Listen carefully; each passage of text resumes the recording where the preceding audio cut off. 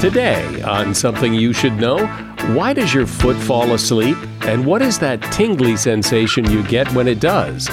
Then, your indoor environment. It has a dramatic effect on you, and you probably never knew it. Almost every aspect of the indoor environment can influence almost every aspect of our lives. Mood, cognitive performance, productivity, even our social networks that we form. And some of these effects are really surprising and profound. Plus, what's the best dishwashing liquid to wash dishes? The answer will come as a surprise. And human language, it's amazing what it allows us to do, and it's constantly changing. Women tend to change language more than men do. Teenagers are real engines of language change. People in cities tend to change language more quickly. All this today on Something You Should Know. Something you should know. Fascinating intel, the world's top experts, and practical advice you can use in your life. Today, Something You Should Know with Mike Carruthers. Hi, welcome to another all-new episode of Something You Should Know.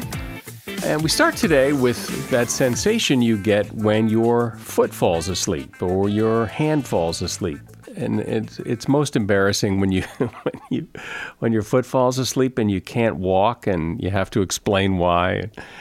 So what is going on here? Well, the technical term is paresthesia. And a lot of people think it's due to cutting off the circulation to your arm or your leg that causes that tingly sensation. But it's not that, it's nerves. It's due to temporary compression of the nerves, says Rebecca Traub, who is an assistant professor of neurology at the University of North Carolina School of Medicine.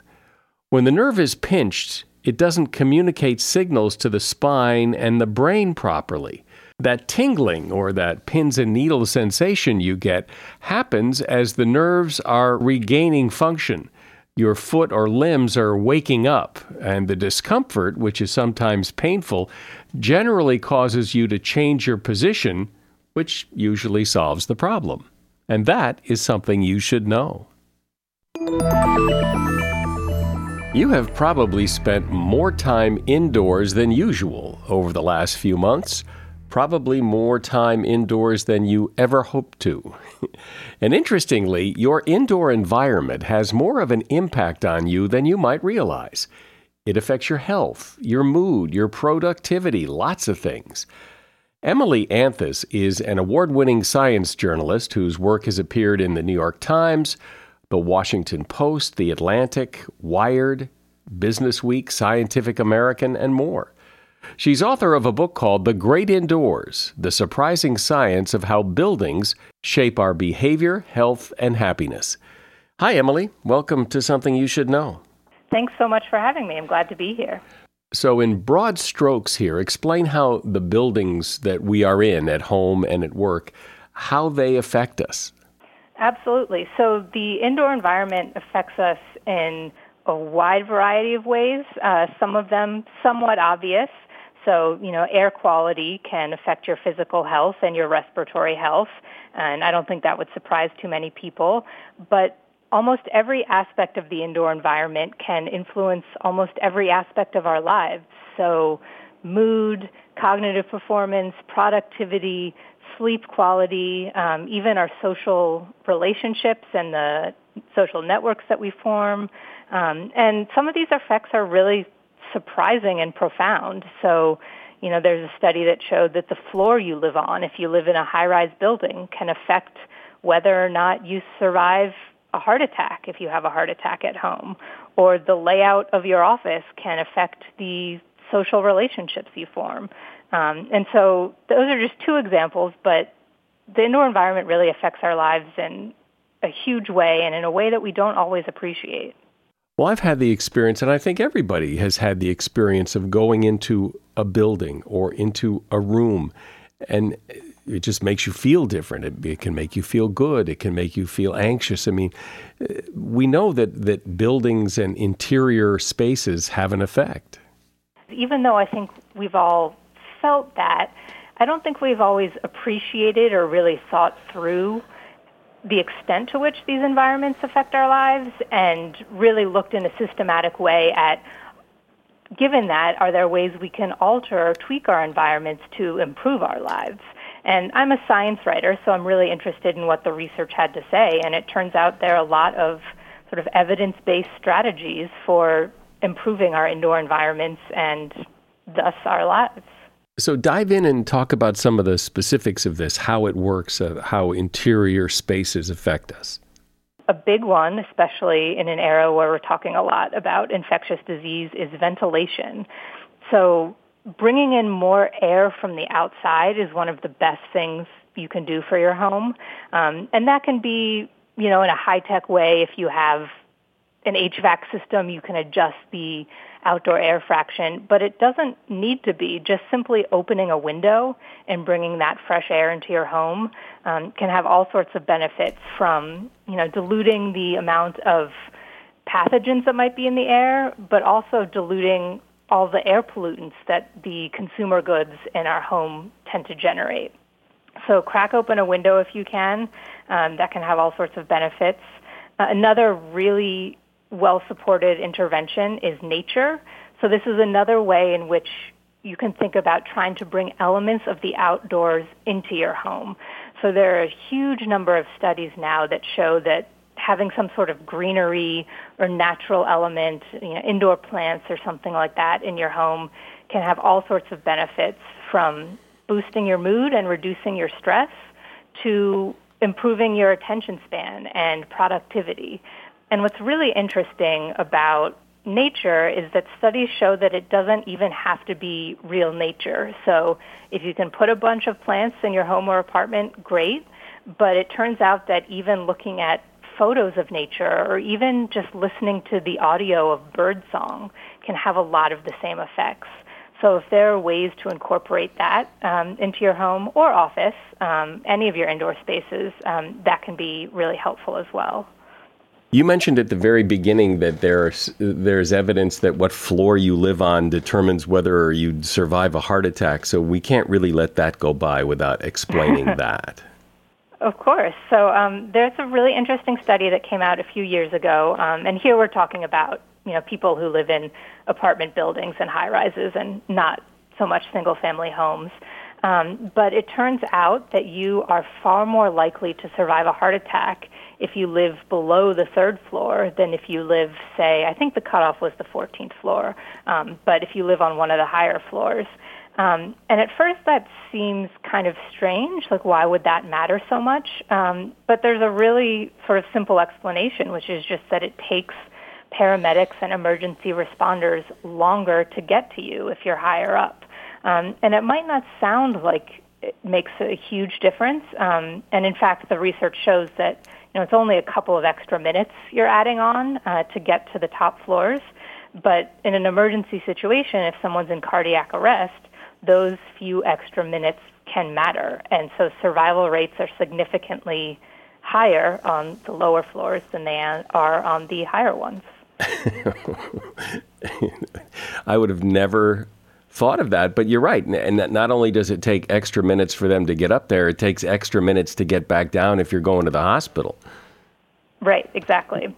And I guess just a general caveat is that, none of this is absolutely determinative. So if you live high, you will die, and if you live low, you're in luck. But we're talking about things that matter at the margins and can make a significant difference, but I don't want to suggest that, there's nothing else that matters.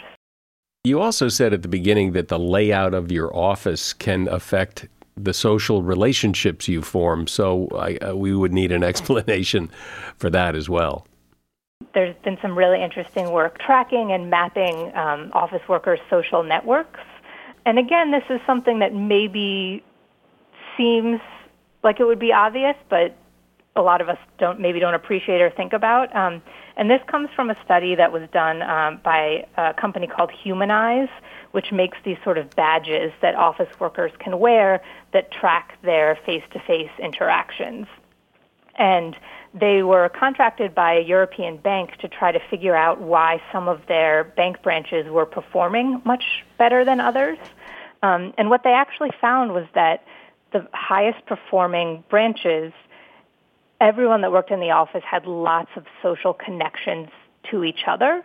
And at some of the lower performing branches, there were sort of two discrete social groups that didn't interact much with each other. And when they looked at it even more closely, what they found was that these were largely two-floor locations, and that the employees had sorted themselves into two social groups, depending on what floor they worked on, and they didn't interact much with people in the other social group. And when the bank started to remedy this, they started rotating people between the floors so they would make more relationships with, coworkers they otherwise didn't see much. The employees' social networks expanded and the branch's overall performance increased. So it doesn't seem like a big thing. It's just, a flight of stairs, but we humans are creatures of habit, and we like to do things that are easy and convenient, and we just don't go up those stairs that much to talk to our colleagues that might work on a different floor.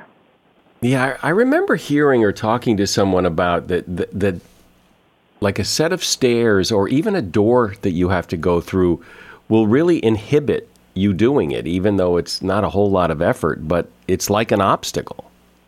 Absolutely. And I talk about that also in context of eating behavior. So, studies that show that if you have cut up fruit and vegetables on the table where you're sitting, you're much more likely to eat them than if they're just on a different table 6 feet away, and no obstacle at all in that case, other than having to get up and go get it.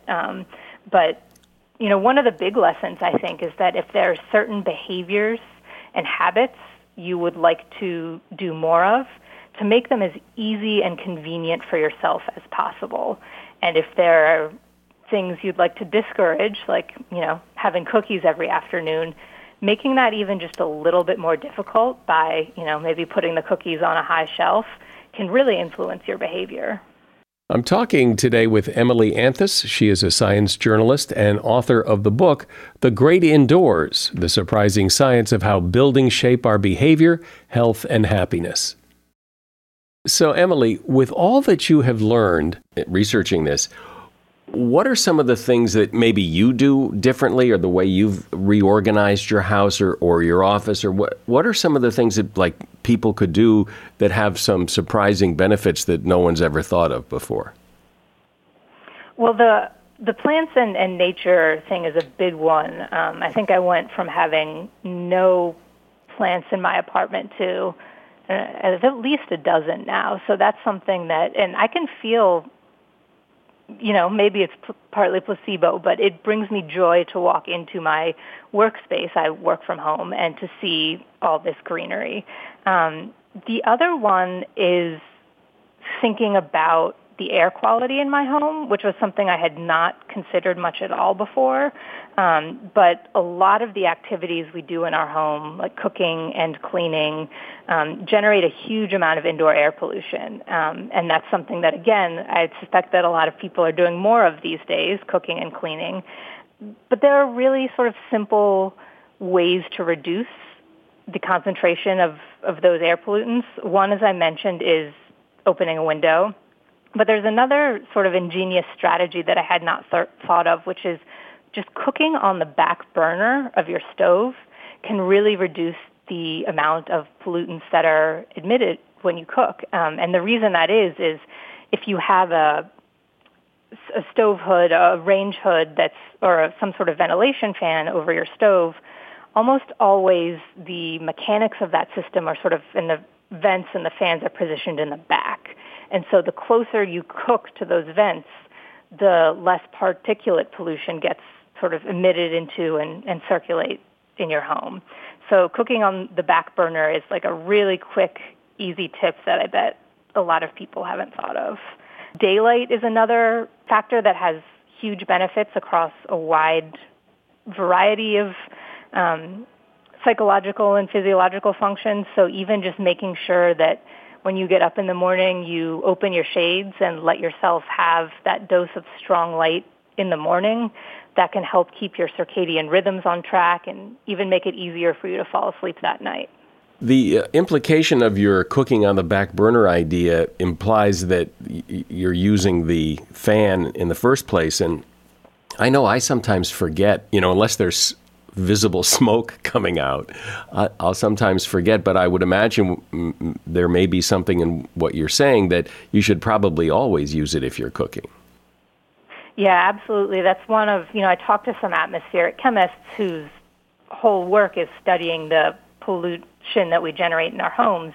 And one of the top things they say when I ask what should people be doing is they say always use the kitchen ventilation. That I forget the exact numbers, but it's definitely, people use it less than half the time, so you're not alone. But, they say if you can smell something like those delicious scents that are coming off whatever you're cooking, that means you're generating pollution and you should be using the fan. You mentioned the bedroom early on, and I think people struggle with that because the bedroom in many cases has become somewhat of an entertainment center with TVs and music and all that, and which I imagine makes it hard to sleep, and maybe rethinking the bedroom might be a good idea. Yeah, and, I will be the first to admit that I'm not very good in this regard. I am, on my devices and on Twitter late at night before I go to bed. But one thing we know for sure is that blue light, which is the kind of light that's really prevalent in daylight and that is so important to expose yourself to in the morning, that's the kind of light that I mentioned that sort of tells your body and your circadian rhythms that it's daytime, is harmful to expose yourself to at night because it keeps your body awake and alert. And so anything you can do to sort of cut down on that kind of blue light in the evenings, and especially in your bedroom, can be helpful to sleep. And there's actually now a whole line of research happening into what's known as circadian lighting. And that is very much based on that principle. The idea is to have light fixtures that vary the kind of light they put out throughout the course of the day. So in the mornings, it might emit a bright bluish light, and as the day progresses and it gets closer to evening, it switches into sort of a more amber-colored light that's less likely to interfere with sleep. And there are some consumer products and bulbs out there that do that already, so that's something that might be worth exploring in the bedroom. What about color in general? Color is complicated. It's really interesting, and there's been a lot of research on it. The studies are somewhat contradictory, and there's not really a lot of clear lessons there. There's some thought and some evidence that pale blues and greens and things in that range can be calming, whereas, a neon pink or a red might be more activating. But one thing that I learned, whether it's talking about color or a lot of these other factors, is that there's enormous individual variation. And so someone might work great with a red-walled office, and that might drive someone else to distraction. So part of what's difficult is trying to extract these general principles that can be sort of useful rules of thumb and balance individual preference and difference. And so, I would tell people that if they love the color of their study or their dining room, that they should probably keep it, even if the quote-unquote research says it's not ideal for that setting. So that's something that varies a lot, just individual to individual. Yeah, well, plus, when you say the color red, well, how many shades of red are there? Absolutely. And what are you using that room for?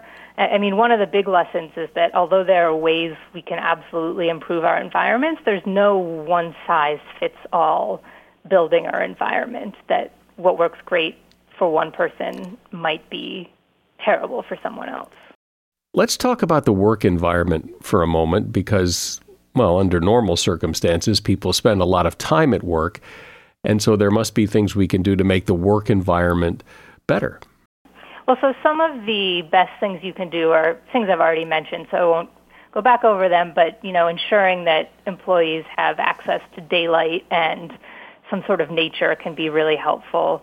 In terms of offices more specifically, it seems like open offices are terrible almost universally. That won't surprise most people who have worked in them. But one of the interesting things about open offices is sometimes you'll hear companies say, like, oh, we know that that might be more distracting, but we think an open office is better for collaboration and communication. And the research is conflicting, but there are some solid studies that show that that is not, in fact, the case, that after companies move from closed offices to more open ones, that face-to-face communication actually plummets, and that people tend to move more of their conversation online. And that may be because, they're uncomfortable having a private conversation in a big open room, or they're afraid of distracting their colleagues. But there really seems to be very little to recommend open offices except for the fact that they're cheap, which is, of course, why a lot of employers like them. Going back to sort of the idea of individual difference, one of the best things that I think a workplace can do in an office is to try and maximize both variety and control. So create a lot of different kinds of working spaces. So maybe you have a big open area where people can share tables, but then you also have some quieter reading nooks, or, a conference room where someone can go work if they need to not be distracted. And then to actually ensure that employees can control their own environments so that they can move around the space throughout the day as their needs change and as their tasks change. This is sometimes known as activity-based working, but, I am sympathetic to the fact that employers have to create spaces for lots of people, but the more different kinds of spaces they can create and the more they can allow employees to choose their own workspaces, the better it tends to be. Was there anything in the research that you did on this that surprised you? Yeah, well, so one chapter, I focus a lot on what I call the indoor microbiome, and listeners might know about sort of the microbiome that's been in the news a lot in recent years, and that sort of refers to all the microbes and bacteria, viruses, fungi that live on us and our bodies. And mostly they're helpful and beneficial. They're just sort of a natural part of our biology. And in recent years, though, scientists have been trying to document sort of the microbiomes of our buildings. And one thing that floored me is just how much life is hiding in our homes that we don't see or think about. I think the researchers were finding tens of thousands of species of bacteria and other microbes that were sort of living in our home. Again, most of them totally benign, some of them even helpful. Homes have on average close to 100 different species of insects, and most of them you'll probably never see or know about. So the idea that these indoor spaces we spend so much time in are really these vibrant ecosystems that we often don't see and certainly don't often think about just fascinated me. And I got to participate in one study where I had scientists identify all the microbes that were living in my shower head. And it was just mind-boggling what was there. They found traces of a mysterious bacteria that they don't know much about, but that has previously been found in Paleolithic cave paintings and in dog noses. And somehow I had that same bacteria in my shower head. I think that is kind of fascinating that all this life exists around us that we can't even see. Well, I love that. You have Paleolithic bacteria in your shower head, and nobody knows how it got there. Yeah, and you might have it too. I might. So that's something. Scientists are really at the early stages of this research, and it's been what they've discovered already is pretty staggering, and I look forward to seeing what else they turn up in the years to come. Well, it's kind of creepy to think that all those things are living in your house, but it's not that surprising really when you think about what could be living under your house and in the gutters and in the pipes and in the walls. That I guess maybe it's that we just don't want to think about it because this is our house. This is my space. Emily Anthus has been my guest. She's an award-winning science journalist and author of the book, The Great Indoors, The Surprising Science of How Buildings Shape Our Behavior, Health and Happiness. You'll find a link to her book at Amazon in the show notes.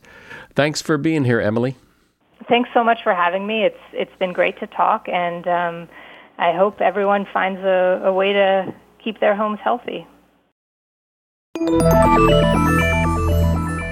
One of the things that separates humans from other animals is our language and the complexity of it that allows us to communicate all sorts of things by the words we say and how we say them. Every language is fascinating in its own way. Most languages, English certainly, are constantly changing. Words come, words go, we change the way we say them. And here to discuss why this is so important and how languages work is David Adger. He is professor of linguistics at Queen Mary University of London and author of the book Language Unlimited: The Science Behind Our Most Creative Power. Hey, David. Hi, Mike. Really nice to be here. So we all know humans have language, lots of different languages, but we also hear that, dolphins have languages and birds have languages. What is so unique about human language? Well, one of the interesting things about language is that all members of the human species have language, and no other member of any other species has anything that's just like human language. So there's something about our particular species that makes us linguistic in a way that no other animal is. So it looks like language as a property of our species evolved at some point, presumably as we diverged from our closest evolutionary relatives. And over the years, over the millennia since that happened, these languages, or that language, changed and diverged as we split up, spread across the world, intermarried, did all that kind of stuff. So languages change. I guess they're changing all the time. It's just that day to day, the change is very, very slight. But if you go back to, old Shakespearean English, it doesn't look much like the English we speak today. Yeah, so languages change, and they're changing right now. So one of the things I do is I work on the language of teenagers in London. Now, London is an immensely multicultural city with 400-odd languages spoken in it, much like large cities in the US as well. And you can actually see the language changing in the way that the teenagers speak, so that it has different sounds in it, different structures in it. And, sometimes you say, like, listening to Shakespeare, you're like, oh, that sounds really different.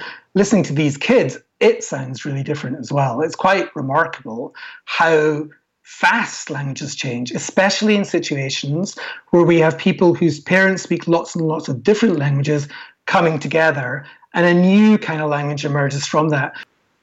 But teenagers are always on the forefront of changing language, much more than, adults or seniors that, speak what they've always spoken, right? Yeah, absolutely. And they do it in quite subtle ways. So the kind of things that people probably think about, were slang words, which, go out of date so fast that I have no idea what the current slang words for things are. Certainly not like the words I used when I was growing up. But actually, more interesting to me as a linguist is the subtle changes that happen. So, if we look at the ways that teenagers speak to each other, sometimes they begin to use particular words in particular ways or particular structures that violate the kinds of rules of the adults' languages. And they do this in some ways to make themselves different from everyone else and make themselves the same as each other. And that is a real driving force of how languages change. What happens is people want to differentiate themselves from the other people, and they want to be like each other. And that means that they end up speaking in a kind of different way. Like the vowel that people use sometimes in the word cool, which sounds more like cool. They just change these vowels in particular ways. They really then become a mark of their identity. It seems that the people who change language, who lead the charge of change, often young people, are somewhat demonized as speaking something that isn't proper English, although it may become proper English. But as the language changes, there is a resistance and really an uncomfortableness with the change. Yeah, there's a really interesting piece of research done by two linguists, Rickford and King, and they published it a year or two back. And what they did was they actually looked at the Trayvon Martin case and one of the witnesses in the Trayvon Martin case who spoke a version of English, African American vernacular English, that actually the jurors had a really hard time understanding. And actually, that had a really material effect on the case in many ways. But what Rickford and King show is that if you look at this individual's mode of speaking, it's incredibly irregular. It's got incredibly specific grammatical rules, specific kinds of patterns of sound. It's just different patterns of sound from standard American English. So, people can often say, oh, these varieties of English, they don't use proper grammar. They're using really complex grammar. They're just using a different kind of grammar. So it's like a different language. It is exactly like a different language. I mean, we all speak slightly different languages. I mean, I say things like, oh, my car needs washed. My neighbor says something like, oh, my car needs washing. So these tiny little differences that are between, two people in the same city, as you expand these out over wider groups of population and people who have created quite different identities, social identities from each other, the grammar changes. And you get languages that, you get forms of language begin to drift apart. And again, that's what makes new languages in the end, as these different kinds of languages drift apart. The grammars change, the words change, the sounds change, and you end up with different languages. But you can see that, of course, within a single society as well. Is there a sense of who's doing the changing, or is it all very random? Some things just catch on and other things just don't, and there's no real reason why? That's a brilliant question. So there is a sense of who's doing the changing. So, women tend to change language more than men do. As you said earlier on, teenagers are real engines of language change. People in cities tend to change language more quickly than people in rural communities. And of course, when you have immigration happening and new languages come in and people learn the language of their community as a second language, that can also lead to changes. So there are multiple factors. Is there any sense that English changes differently than any other language, or do all languages change at about the same rate in more or less the same way? All languages change, but there will be certain kinds of pressures on languages to stay the same. So, we know this from, just there are certain societies who really don't want language to change. And they tell you, no, don't do this, don't do that. That's not the proper way of speaking. And that can definitely have an effect. And it can definitely have an effect, especially in education. So teachers might decide that, you shouldn't end their sentence with a preposition or something like that, and tell kids not to do that. It will have some effect, and it will slow down certain kinds of change. But language will, in the end, have its own way and will change how it's going to change. So yeah, there are certain things that slow things down. Written language changes much more, or used to change much more slowly anyway, than spoken language. Although in the age of the internet, of course, there's an enormous amount more written language, very informal written language, just in the form of tweets and Facebook posts and so on. And that's actually causing quite a lot of quite fast language change as well. Well, it's interesting to think, when does a language change enough to become a new language? I mean, you've got French that's spoken in France and French that's spoken in Canada. They're both French, but they're pretty different languages. And I've spent time in England and Scotland, and they speak English and I speak English, but they're very different English. And in some cases, like in some places in Scotland, it's really hard to understand their English.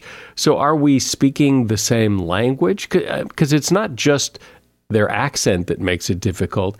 The language is different. And so when do the differences become great enough to call it a different language? To a great extent, what we decide is a language is us making a decision that this is a language, and often a political decision. So, if you look at the languages of Scandinavia, they're pretty mutually intelligible with each other. In fact, bits of Norwegian might sound more different from other bits of Norwegian than they do from bits of Swedish. But we decide to call these different languages because we have different countries. So there's a different political entity behind them. But actually, languages almost always are on a climb. They kind of merge into each other in the way that people actually speak. It's just that we impose upon that a certain kind of name, which really comes from the politics and the history rather than from the actuality of what people do. Can you give some actual examples of interesting ways the language has changed? You mentioned Shakespeare earlier on. And just before Shakespeare, we had Chaucer, okay? And if we look back at the kind of English spoken in Chaucer's time, then it looked really different from the kind of English that we speak now. So the word order was different. You sometimes said things like, I will the book read. So rather than I will read the book. So you'll just shift the words around. So it's a little bit more like German, say, right? And that changed over the last few hundred years. So we really hardly ever say that. Although sometimes, if you look at these really bad poems that you find in like greeting cards, you find that kind of shift of word order, right? To try and make something rhyme, right? So I will this to you say, and stuff like that, just to get the rhyme right. But actually, it's quite fascinating. If you look at that, actually they're using the kinds of ordering that Chaucer used to use.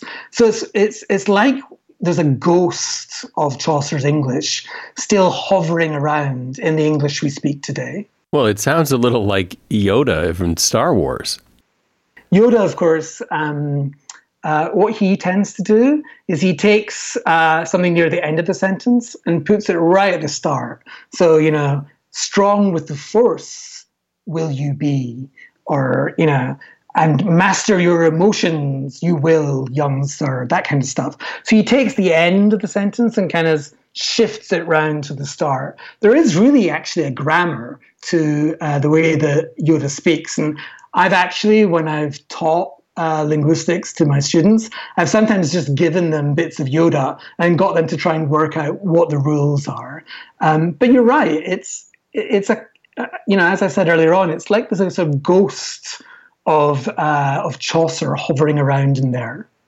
There are people, and I think of kind of the old, stuffy English professor kind of people who really want to preserve the language, that there is a proper English, and then there's all this other stuff. It seems like a losing battle to preserve a language, but I also see the nobleness of it as well, because there is something about the language that is sacred in a way, and it'd be nice to keep it. I don't know if there's something about the language that's sacred. I think there's something fascinating and important about all varieties of language, really. But that includes the kind of, highfalutin language that the English professor you mentioned might want to keep. I mean, I think language is a very rich thing. And if we can all have access to different levels of language, that can only enrich our experience. But I think that it's on a hiding to nothing to try and preserve language as it is. Languages always change. In France, they have this Académie Française that kind of says, oh, this is proper French. But actually, people just rarely pay attention to it. People want to speak the way they want to speak. And that means that their kids will listen to that, and then they will want to speak the way they want to speak. And languages will just do their own thing. So, there is a beauty to all different kinds of language. And I think trying to preserve particular varieties, it's just going to end in failure, really. Yeah, but when you're a student and you write an English paper and the teacher says, this is not proper English, according to what you're saying, you could come back and say, well, it is now because I just made that up, and it's like it's breaking the rules of the game. And yes, at some point maybe the rule will change, but you can't just willy-nilly say, no, this is my English, and so live with it. You're absolutely right. So there are, of course, rules not just to language itself, but to how we use language. So, you don't want to use the same kind of language in an English essay as you might do if you're chatting in a bar with your friends. So absolutely, there are different registers. There are different kind of levels of ways we use language, and there's an appropriateness to them. So to be a really fluent and good speaker of your language is to be able to move between these registers. And that's something that we should teach our kids and our students to be able to do, because it allows them to be successful in a wider range of situations. So absolutely, you can't just make it up willy-nilly. I'm always fascinated by slang just because it comes and goes so easily.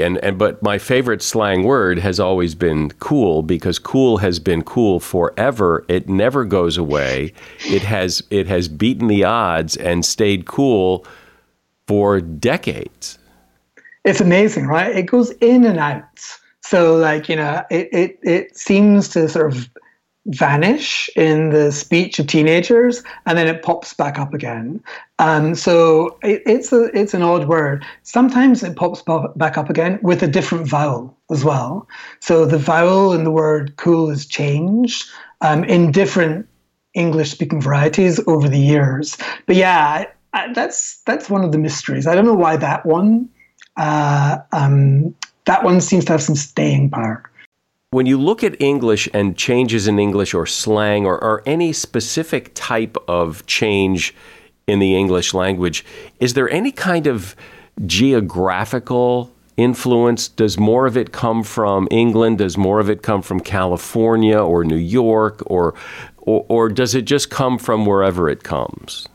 Well, I mean, I said earlier on that cities were really important. So changes often happen within a city and within the teenagers in that city, and then they spread out from there. So that's definitely what happens in modern day times.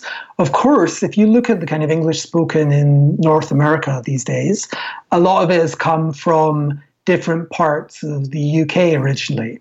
So there's a kind of interesting question as to how much bits of American dialects actually depend originally on bits of English and Scottish and Irish and Welsh dialects. And you can certainly see if you look at, for example, bits of Appalachian grammar, they look a little bit like bits of Scottish grammar, and that kind of makes sense given the way that immigration there happened. So, it's like what I said earlier on. It's a kind of messy thing as the languages do as they change across time, and especially when you have patterns of migration happening. I don't know if you've ever looked at this, but I've always been curious as to whether music influences language or just reflects it. Some people have suggested that actually music might have been an origin of language. So if you look at birdsong, the way that birds sing is very complex. It's got this kind of complex way of putting little bits together into larger phrases. And that's what human languages do with grammar in a way. But the way the birds do it, they don't add meaning to it. So they just, and that's true for human music. The meaning is kind of holistic. It's like, this is sad, this is happy, this is threatening. And that's a little bit like birdsong, right? Birds are like, I'm threatening you, stay out of my territory, I want to mate with you, or whatever. So people have suggested that actually that complex patterning of human language may have come out of something like a musicality. Again, going back to my earlier answer, unfortunately, we'll never know this because languages don't fossilize in the way that I really wish they did. And we don't have a time machine to go back and listen to them. Yeah. Well, I guess what I meant more was the lyrics. If, for example, in rap music today, there's a lot of profanity, is that reflecting the increase in profanity in the language, or is the language getting more profane because the music is more profane? Or in the 60s, when there were a lot of songs about groovy and psychedelic, did those words become, is that reflective of the language, or did that influence the language? I think it's a bit of a to and fro. So obviously, you're not going to put something in a song it's rare you'll put something in a song that you're not already using to speak with, right? So things like groovy and profanity and stuff like that, they're all there. Okay, they're all there in the language that people are using. But then if you get a song and the song becomes really, really cool, then that, of course, is a song that's going to be in people's minds. I mean, I don't know about you, but I still remember lyrics from when I was a teenager of whole songs, no problem. They kind of lodge themselves in your brain, right? And then, of course, that makes them easier to take back out again. So I think there's a kind of to and fro in language, within lyrics, and within the way that we speak. Well, I've always enjoyed looking at the view of, English is English and that's proper English, and then all the influences that keep trying to tug at it and change. And it's fun to see how over time things shake out. David Adger has been my guest. He's a professor of linguistics at Queen Mary University of London and author of the book Language Unlimited, The Science Behind Our Most Creative Power. And you'll find a link to that book in the show notes. Thanks for being here, David. Thanks very much, Mike. It was a real pleasure. The next time you go to the supermarket, you might take note of all the different brands of dishwashing liquid. There are dozens of them, including name brands like Dawn and Palmolive, as well as store brands and generic brands. And while most people probably have their favorite brand, is there really any difference when it comes to washing dishes in the sink? Consumer Reports put a dozen brands through their paces, testing for the ability to clean and cut through grease.